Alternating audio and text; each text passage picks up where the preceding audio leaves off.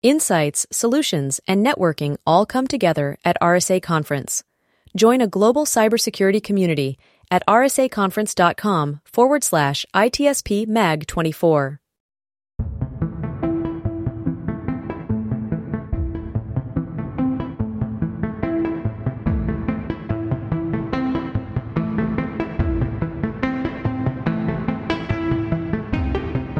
Welcome to the ITSP Magazine Podcast Network. You're listening to a new Redefining Cybersecurity podcast with Sean Martin. Have you ever thought that we're selling cybersecurity insincerely, buying it indiscriminately, and deploying it ineffectively? Well, perhaps we are. Let's look at how we can organize a successful information security program that integrates business culture with people, process, and technology to drive growth and protect business value. Knowledge is power, now more than ever.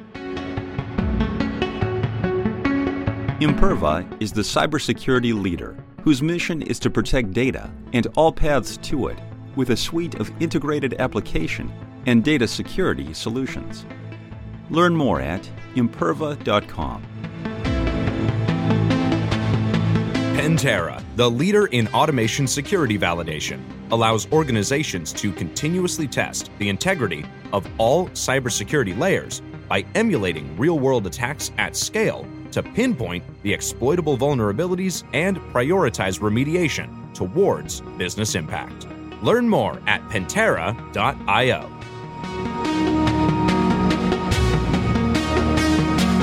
Everybody, you're very welcome to a new episode of Redefining Cybersecurity here on the ITSP Magazine Podcast Network.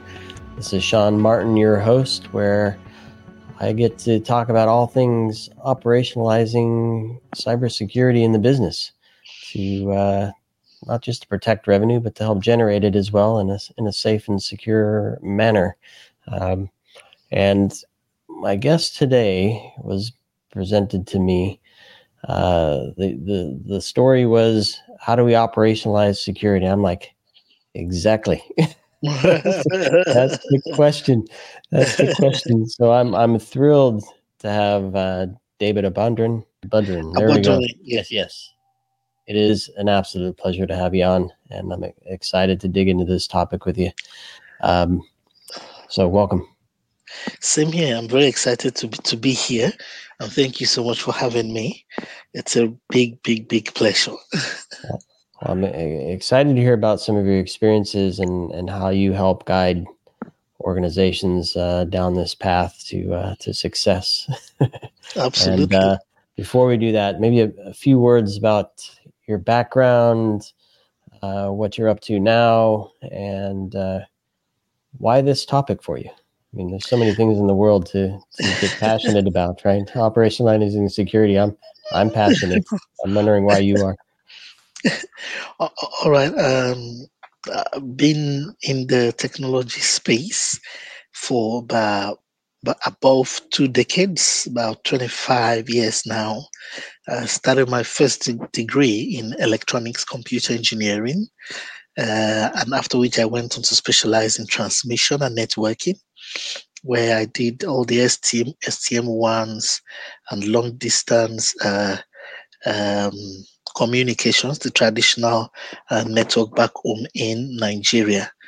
That's in West Africa.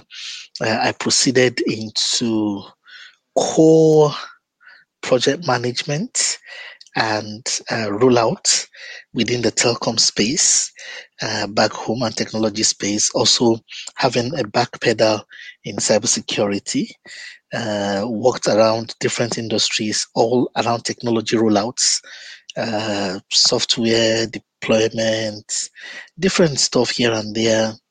Had a brief stint in HR and human capital, again, rolling technology into HR and human capital. This gave me the unique flavor of culture and how culture is a very powerful tool, culture influence, how to use culture to drive technology transformations. If you know how to do it, it is a sure way to reduce costs. And I'm going to get there. So my understanding of human capital and how it works, and also human psyche and psychology, and how to devolve change and operationalize change at the nerve endings because old habits die hard. So I did some work in that regard, and how to affect a group of persons and influence them to change, particularly in the direction of technology, was something I picked up in HR, and some deeper work in psychology. I'm going to get there shortly. And after which I went deeper into agile project management, because I was doing waterfall all the while, also within cybersecurity. So, and that's been my story. Then there about 2020, I went into my MBA at the Hult International Business School.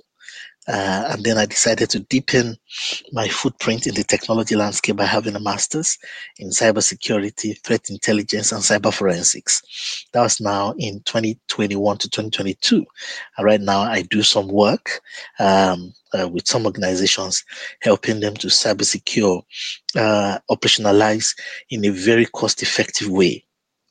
The challenge with cybersecurity for many CISOs and CEOs and C-suites is the challenge of costs. I frame it as costs, price, value, incident mismatch.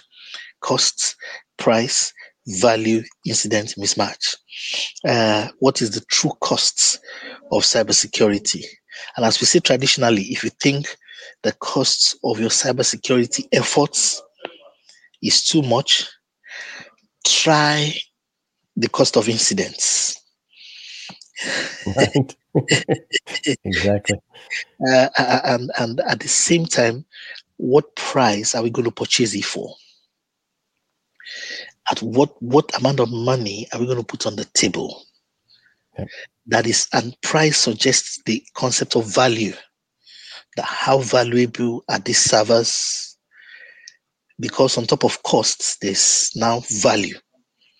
Both value, meaning the P&L implication, either profit or loss, plus how much it cost us to do. When you add those two things together, you are now in the realm of value. Right. The interesting question is that for many CISOs, on one hand, you don't want anything to happen. On the other hand, people wonder what are you spending all the millions and thousands of dollars on when nothing happens. And then you come next year to ask for further funds. And nothing happened last year.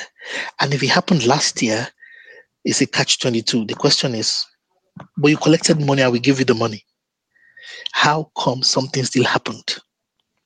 So whether something happens or not, the CISO and the world of cybersecurity is pitched to forever remain very nervous and uncomfortable. And I don't know how many cybersecurity experts or professionals are aware of how painful and stressful this is. It's a pressure we take on. Whether something happens or not, we will be blamed. You must accept this quietly.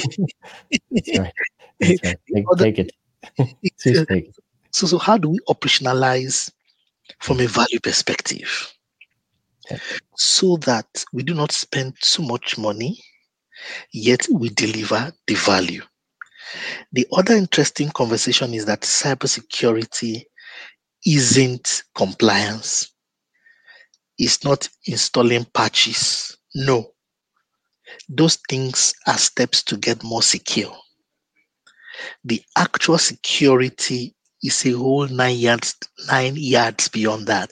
And there are many people who misinterpret cybersecurity as the expenditure. I mean, you implemented ISO, you've done Service Ops, you've done NIST. Why did we have an incident? Those things are compliance, is a minimum. So all of these tensions create nightmares for CISOs and cybersecurity teams, especially from a project management execution perspective. So how do we operationalize and spend not too much and not too little, the optimum amount, using the risk profile of the organization to select candidate objectives into the project portfolio? This wisdom requires other kinds of alternate thinkings, like the concept of human firewalls as an example, that all attacks and hacks are ultimately of two objectives or two kinds.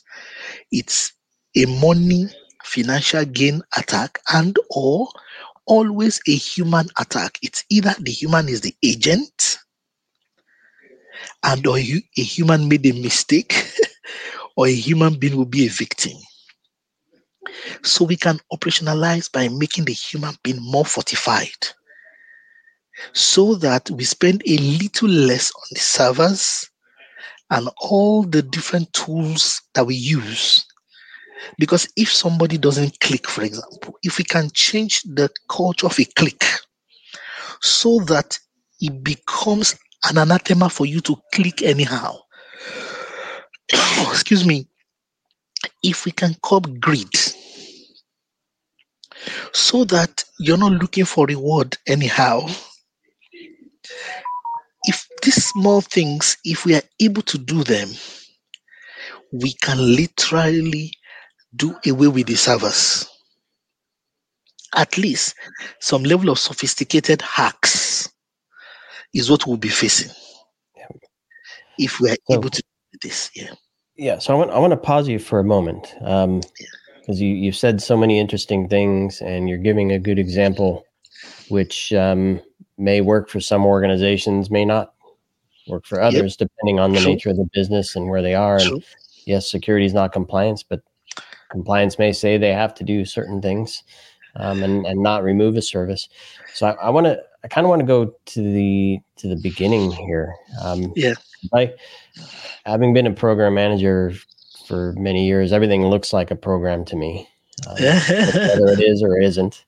And in marketing, we have marketing programs where you define, I'll just say, for example, what's the go-to-market?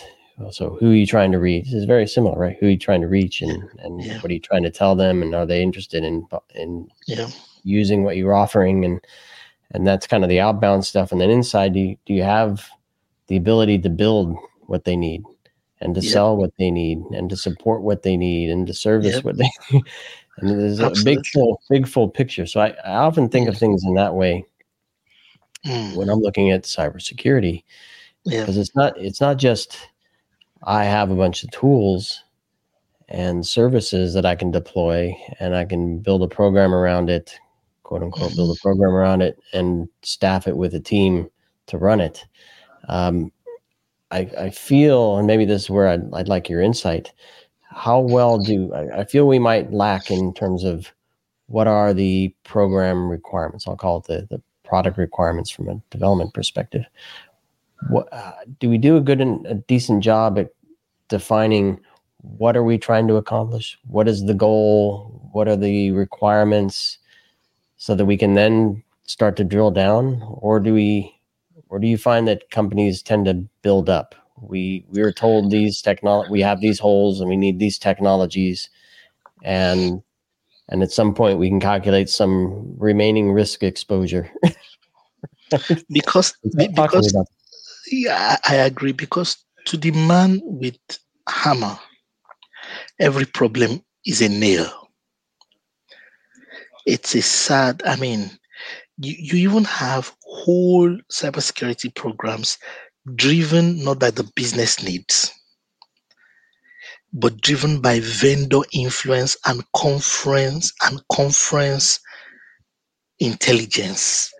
A CISO attends a conference, a CISO sees a new technology, doesn't really think deeply. He sees an access technology, for example, doesn't think deeply about the unique business case or business cases or use cases of identification within his business, and he implements them.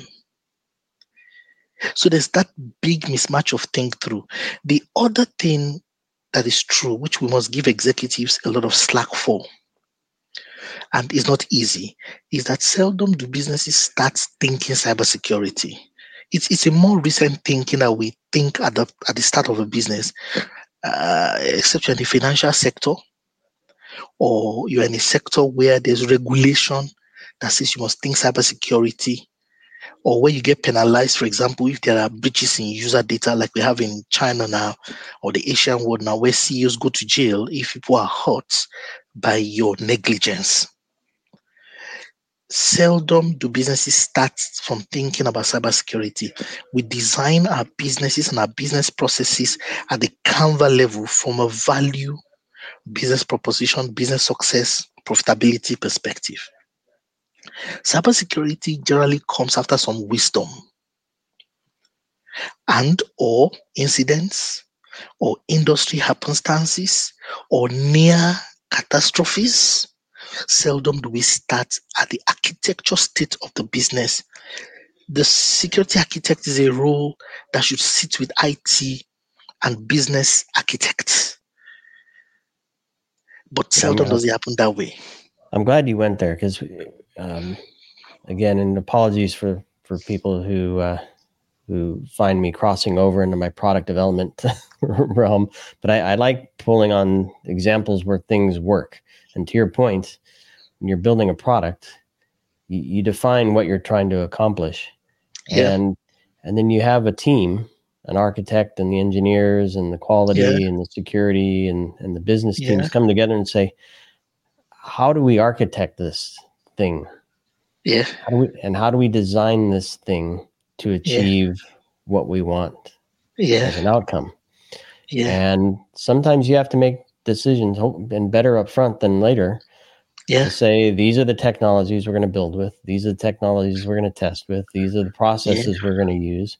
Yeah. And you might have to make some hard decisions, and you might also find, and this is something I try to uncover in all of my shows, is you might also find that if you do something a certain way, you can save people, process, and money. That's germane. And seldom in that initial conversation is cybersecurity there. No, it's just a general use case. It's a need in the market. You want to build a product. The problem is retrofitting is not easy. So something happens in the future, or we do a risk analysis, or we do an audit, or government regulation comes up, the general sources of risks, and then we're compelled to act. It's still retrofitting. What happens is that we will spend more money, and in some cases we may have incompatible legacy systems. Building interfaces also cost money at the end of the day.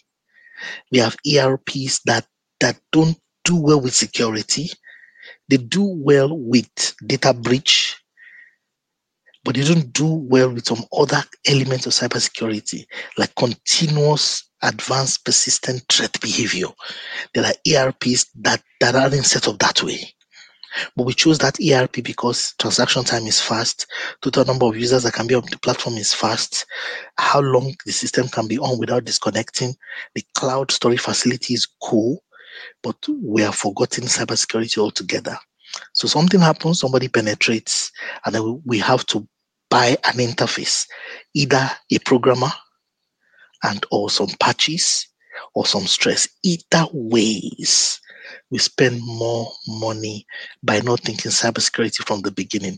And remember, with cybersecurity, there's always a trade-off. You have to trade off either speed for multiple factor authentication, or customer comfort and convenience for multiple factor authentication. If you do that, or you don't do it, your customers will port and try another product that has a faster response time. That why do I need to put my thumbprint? Why do I need to put this? Why do I need to put that? So the challenge with the cybersecurity realm of thinking is that if we don't do that at the beginning, it's a complex place to retrofit later. So security architects must be involved in the conceptualization stage of product design, product management, and all the way to enterprise or solutions management, so that we do not come back and pay that money. Because when a problem is crystallized, few persons have the ability to juggle and give solutions. Interesting. So how do we, and this is an answer for the audience, not for me. How do we begin to take the right steps to build a program that will produce the results we want? Okay, number one, all the way from conceptualization, think cybersecurity. Think as you're thinking about the processes, the users, the value map. Think cybersecurity as a layer through the line, end to end. As you're thinking the value map and the value streams, think cybersecurity. It will help a lot and give you a more robust perspective. As you design the product, let proper risk analysis happen, interface by interface, as we go along the value map. When that is done and cybersecurity is thought through, we will come up with a robust proposition. In fact, we may find solutions that are nimbler, easier, because most CISOs and most CIOs and CEOs and CMOs don't want to think cybersecurity in the beginning. It's too cumbersome, too stressful, too much show-stopping. But it will help from a life cycle engineering perspective to, at that inception, think cybersecurity. Can you give an example of where you've seen that work? And I'm going to guess that your experience with HR and the whole talent management thing plays a role there. I've seen there was a hotel that was built back home in Nigeria, and they designed it's a chain of hotels. So they had these designs, and they started along the line. They had issues with people accessing the rooms behind their backs. The door systems were porous. There were challenges. So their consultant, a good friend of mine, he said, "Oh, D, what's going on? I have this particular project," and he described the problem to me. And I said to him, "Very good. It's a chain of hotels. The next ones you're going to have, go research this. If you want me to come consult for you, give me 1 week. I'll give you a better door system." He thought it was a joke. I give him a more cheaper door system that you have to come in with your thumbprint. The person who registers at the reception is the only person that has access to that room. They had more security. They began to charge more for the rooms in the newer hotels. And they saw revenue drop in the older hotels because people know, oh, there's a better product. Just thinking access as a layer of security. And if you tailgate, as you enter into the room, you receive an email in your box that instead of you alone, 2 people entered the room. The door has a small camera sensor and it says 2 persons entered or 3 persons entered. You receive that email. It was a big deal because safety was an issue for the category and class of persons that was in their clientele. So subscription dropped, even though the earlier hotels were in the prime location. The first set of hotels that they rolled out, but the new ones who were in new settlement, people traveled that distance because it was more secure. If you go to a hotel, you probably want to be discreet. You don't want anything stolen. You don't want no drama. Why would I go to a hotel where if I have access, somebody is coming back into my room, I'm already compromised? So that was, the guy he couldn't believe it. The subscriptions dropped in the older chain of hotels. And I've seen this also in product development. You see, when you use a secure car, a cyber secure car that starts only with your thumbprint, you don't want to drive a general car anymore. The bar is raised. There are cars that only answer to Sean. Say, "Hello, Sean. Good morning. Would you want me to drive would you want me to come to the driveway?"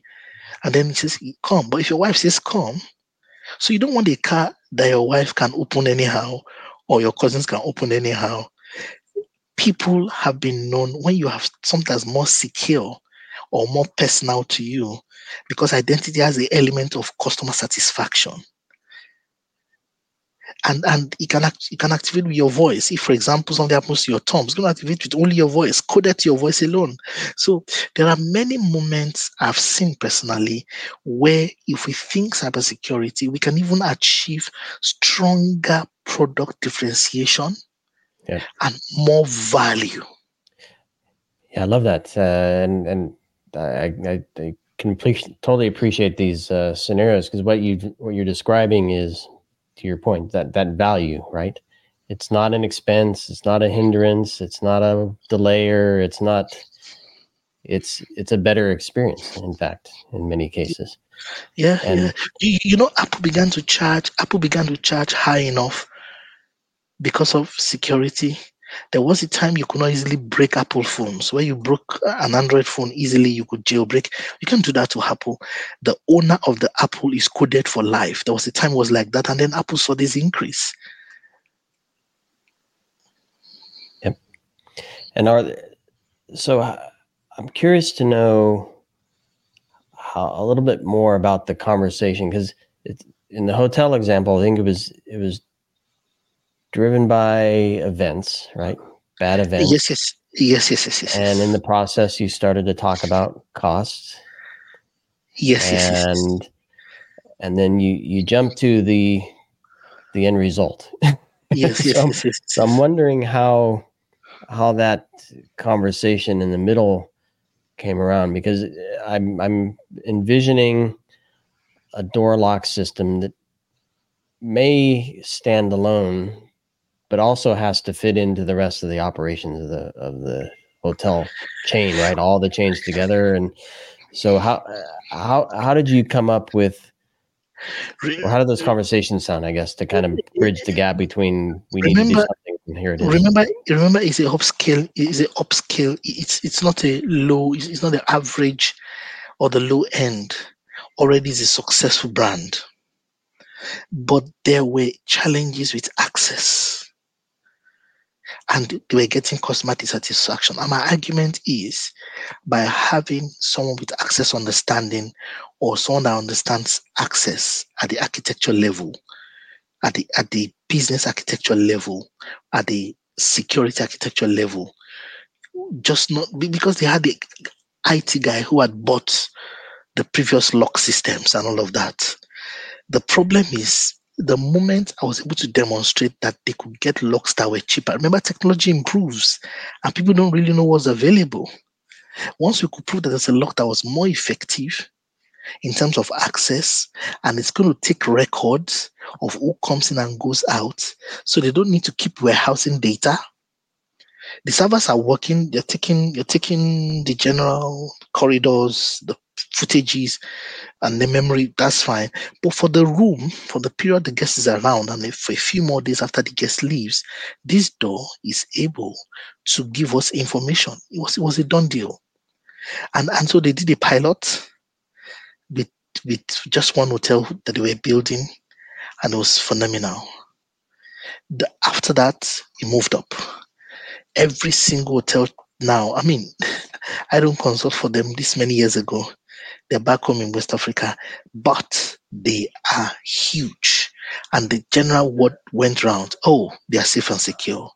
Oh, they're safe and secure. Oh, and it was just about using the fingerprint as against traditional locks. It wasn't anything mega. It was personalized. It was, people feel more comfortable. It won't open to another person. But with the cards, with the traditional cards that they used, you could charge it, discharge it, and all of that. And with the fingerprint, it's all manipulates and overrides. It will show on the system, on the server, that someone had used the general card and it wasn't fingerprint that came in. And whoever that person, the login happened under, would face the music. It was a very brilliant solution. And that's a very small use case that is applicable in business. Cybersecurity is not a cost, it's a value maintaining or value adding service. Yep. Customer facing value, which is really cool.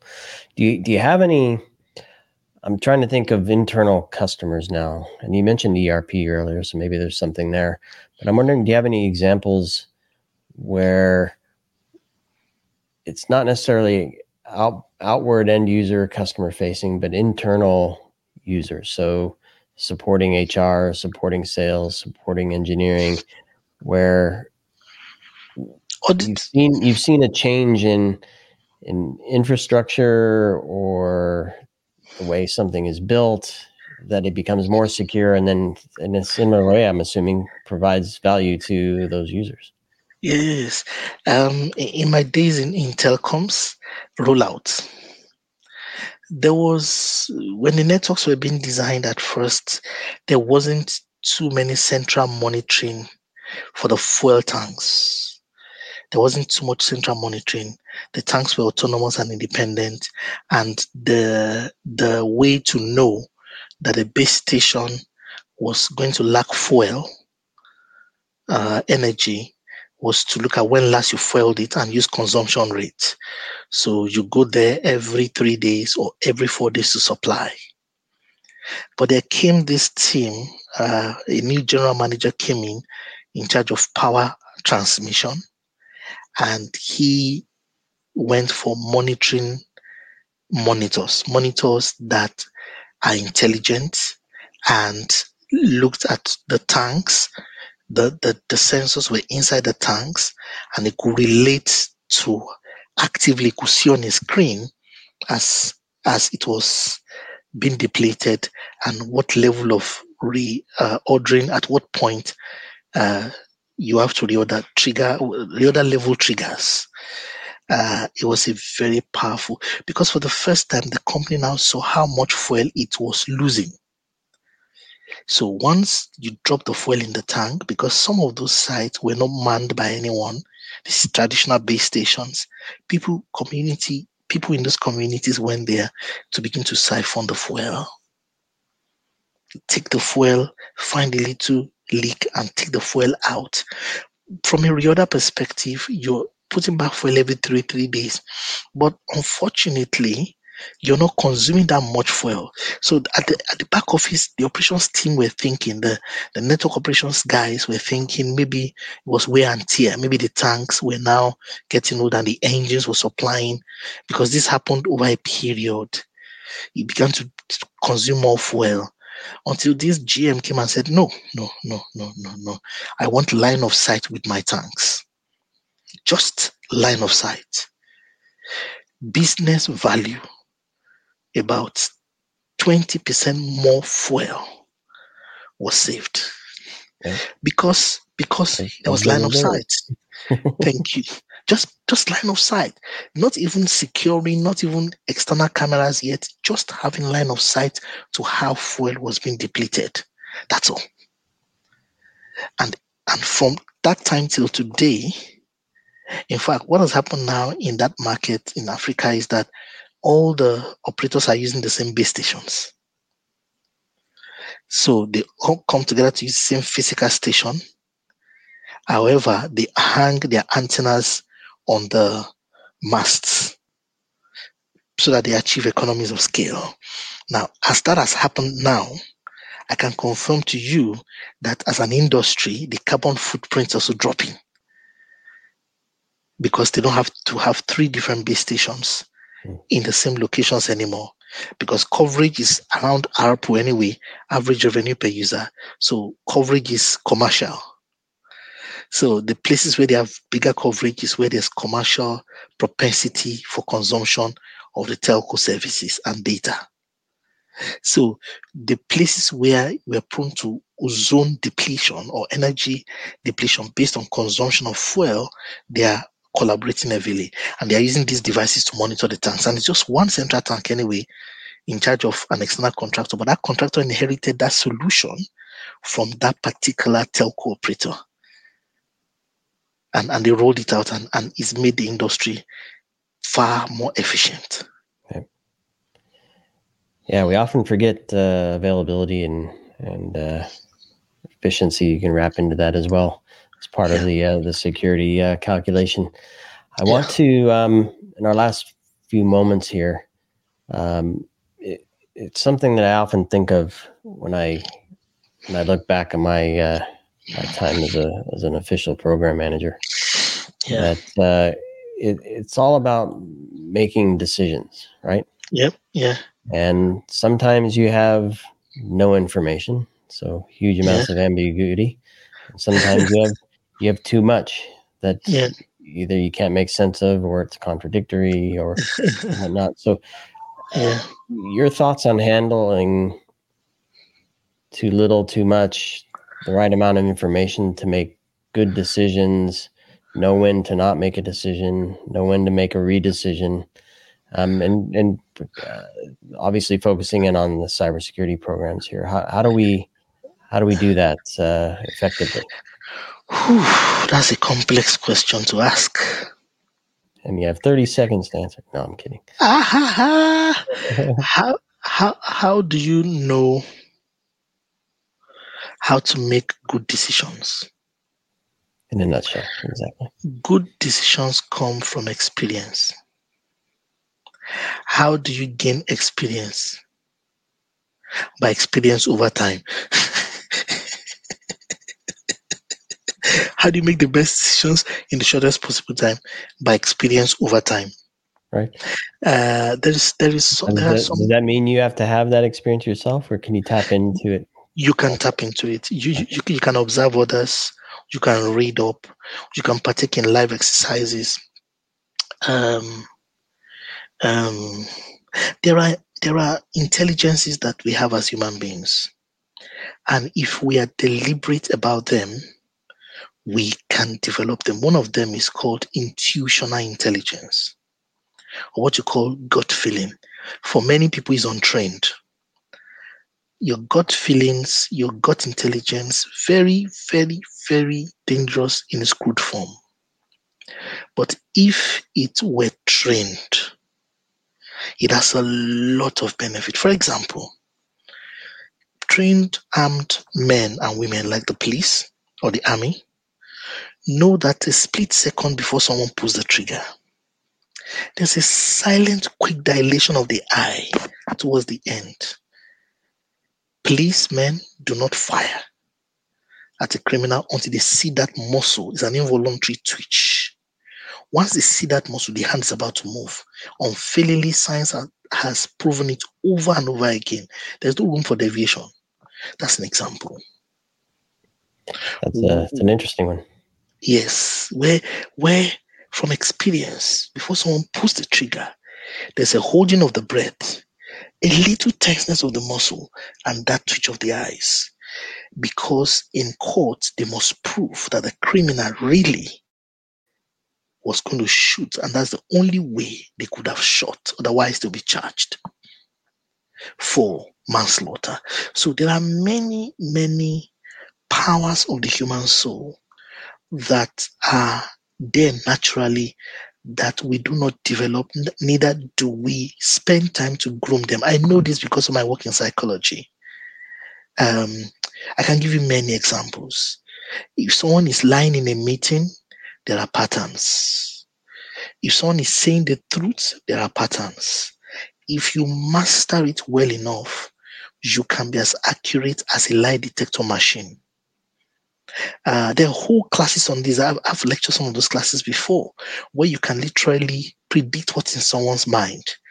The exact feeling, thought, emotion, imagination in someone's mind, you can have access to it. And this is not witchcraft, it's not nothing.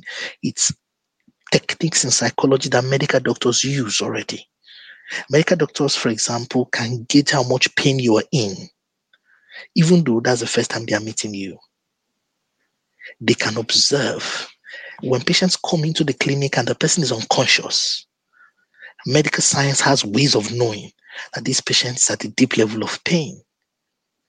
With some study and some development, a lot of us as managers can grow these skill sets, but not on the day when the intuition is needed. Is when you want to now start practicing it. It can fail easily. It must be deliberate development before the event. That's how to know. That's how to grow those kind of capacities. Yep, you've said that observe word again, and you just described the scenario that's been in my head as well. I'm thinking playbooks. I'm thinking tabletop exercises. where it may not be a real thing, but you're observing it, you're experiencing it, you're interacting hopefully with others and building that experience. Yep. And hopefully your intuition and the gut feeling. Yes, absolutely. Can better come into play down the road. Absolutely. Well, listen, David, it's been fantastic chatting with you. Tons of great little snippets of stories in here and examples, and I'm grateful for you to being on the show and for sharing your insights with me and everybody who's listening and watching. And so again, thank you very much, and I think we'll leave it here. Thanks a lot for having me. It's my pleasure. And I'll include links to your profile so people can get in touch with you if they want. And if there are any resources you think would help folks gain that experience and observe things real or unreal, just so they can get that experience, that would be great. I'll include those in the show notes. All right. I look forward to hearing from as many that will be interested in walking the journey or any of the points I've raised. It's always my pleasure to share, always. Fantastic, David. Thank you so much. And thanks everybody for listening and watching. And be sure to stay tuned for more. Share with your friends and foes alike. Everybody deserves to know. Subscribe so you catch the next one. Thanks, everybody. Thanks, David. Yeah, thanks, Sean. Have a wonderful day. Thank you. You too. Yeah, bye.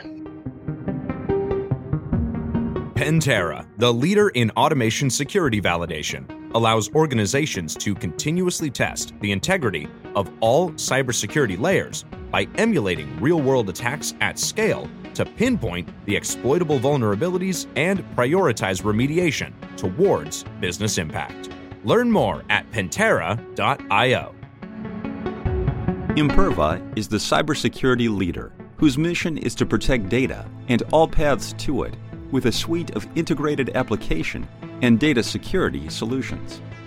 Learn more at imperva.com.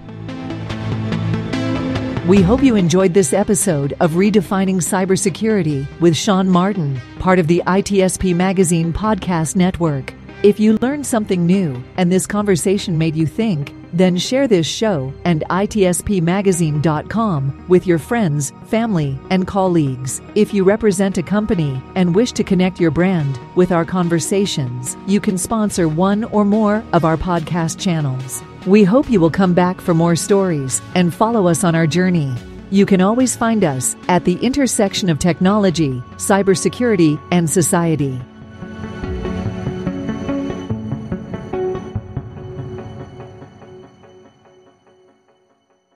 Insights, solutions, and networking all come together at RSA Conference.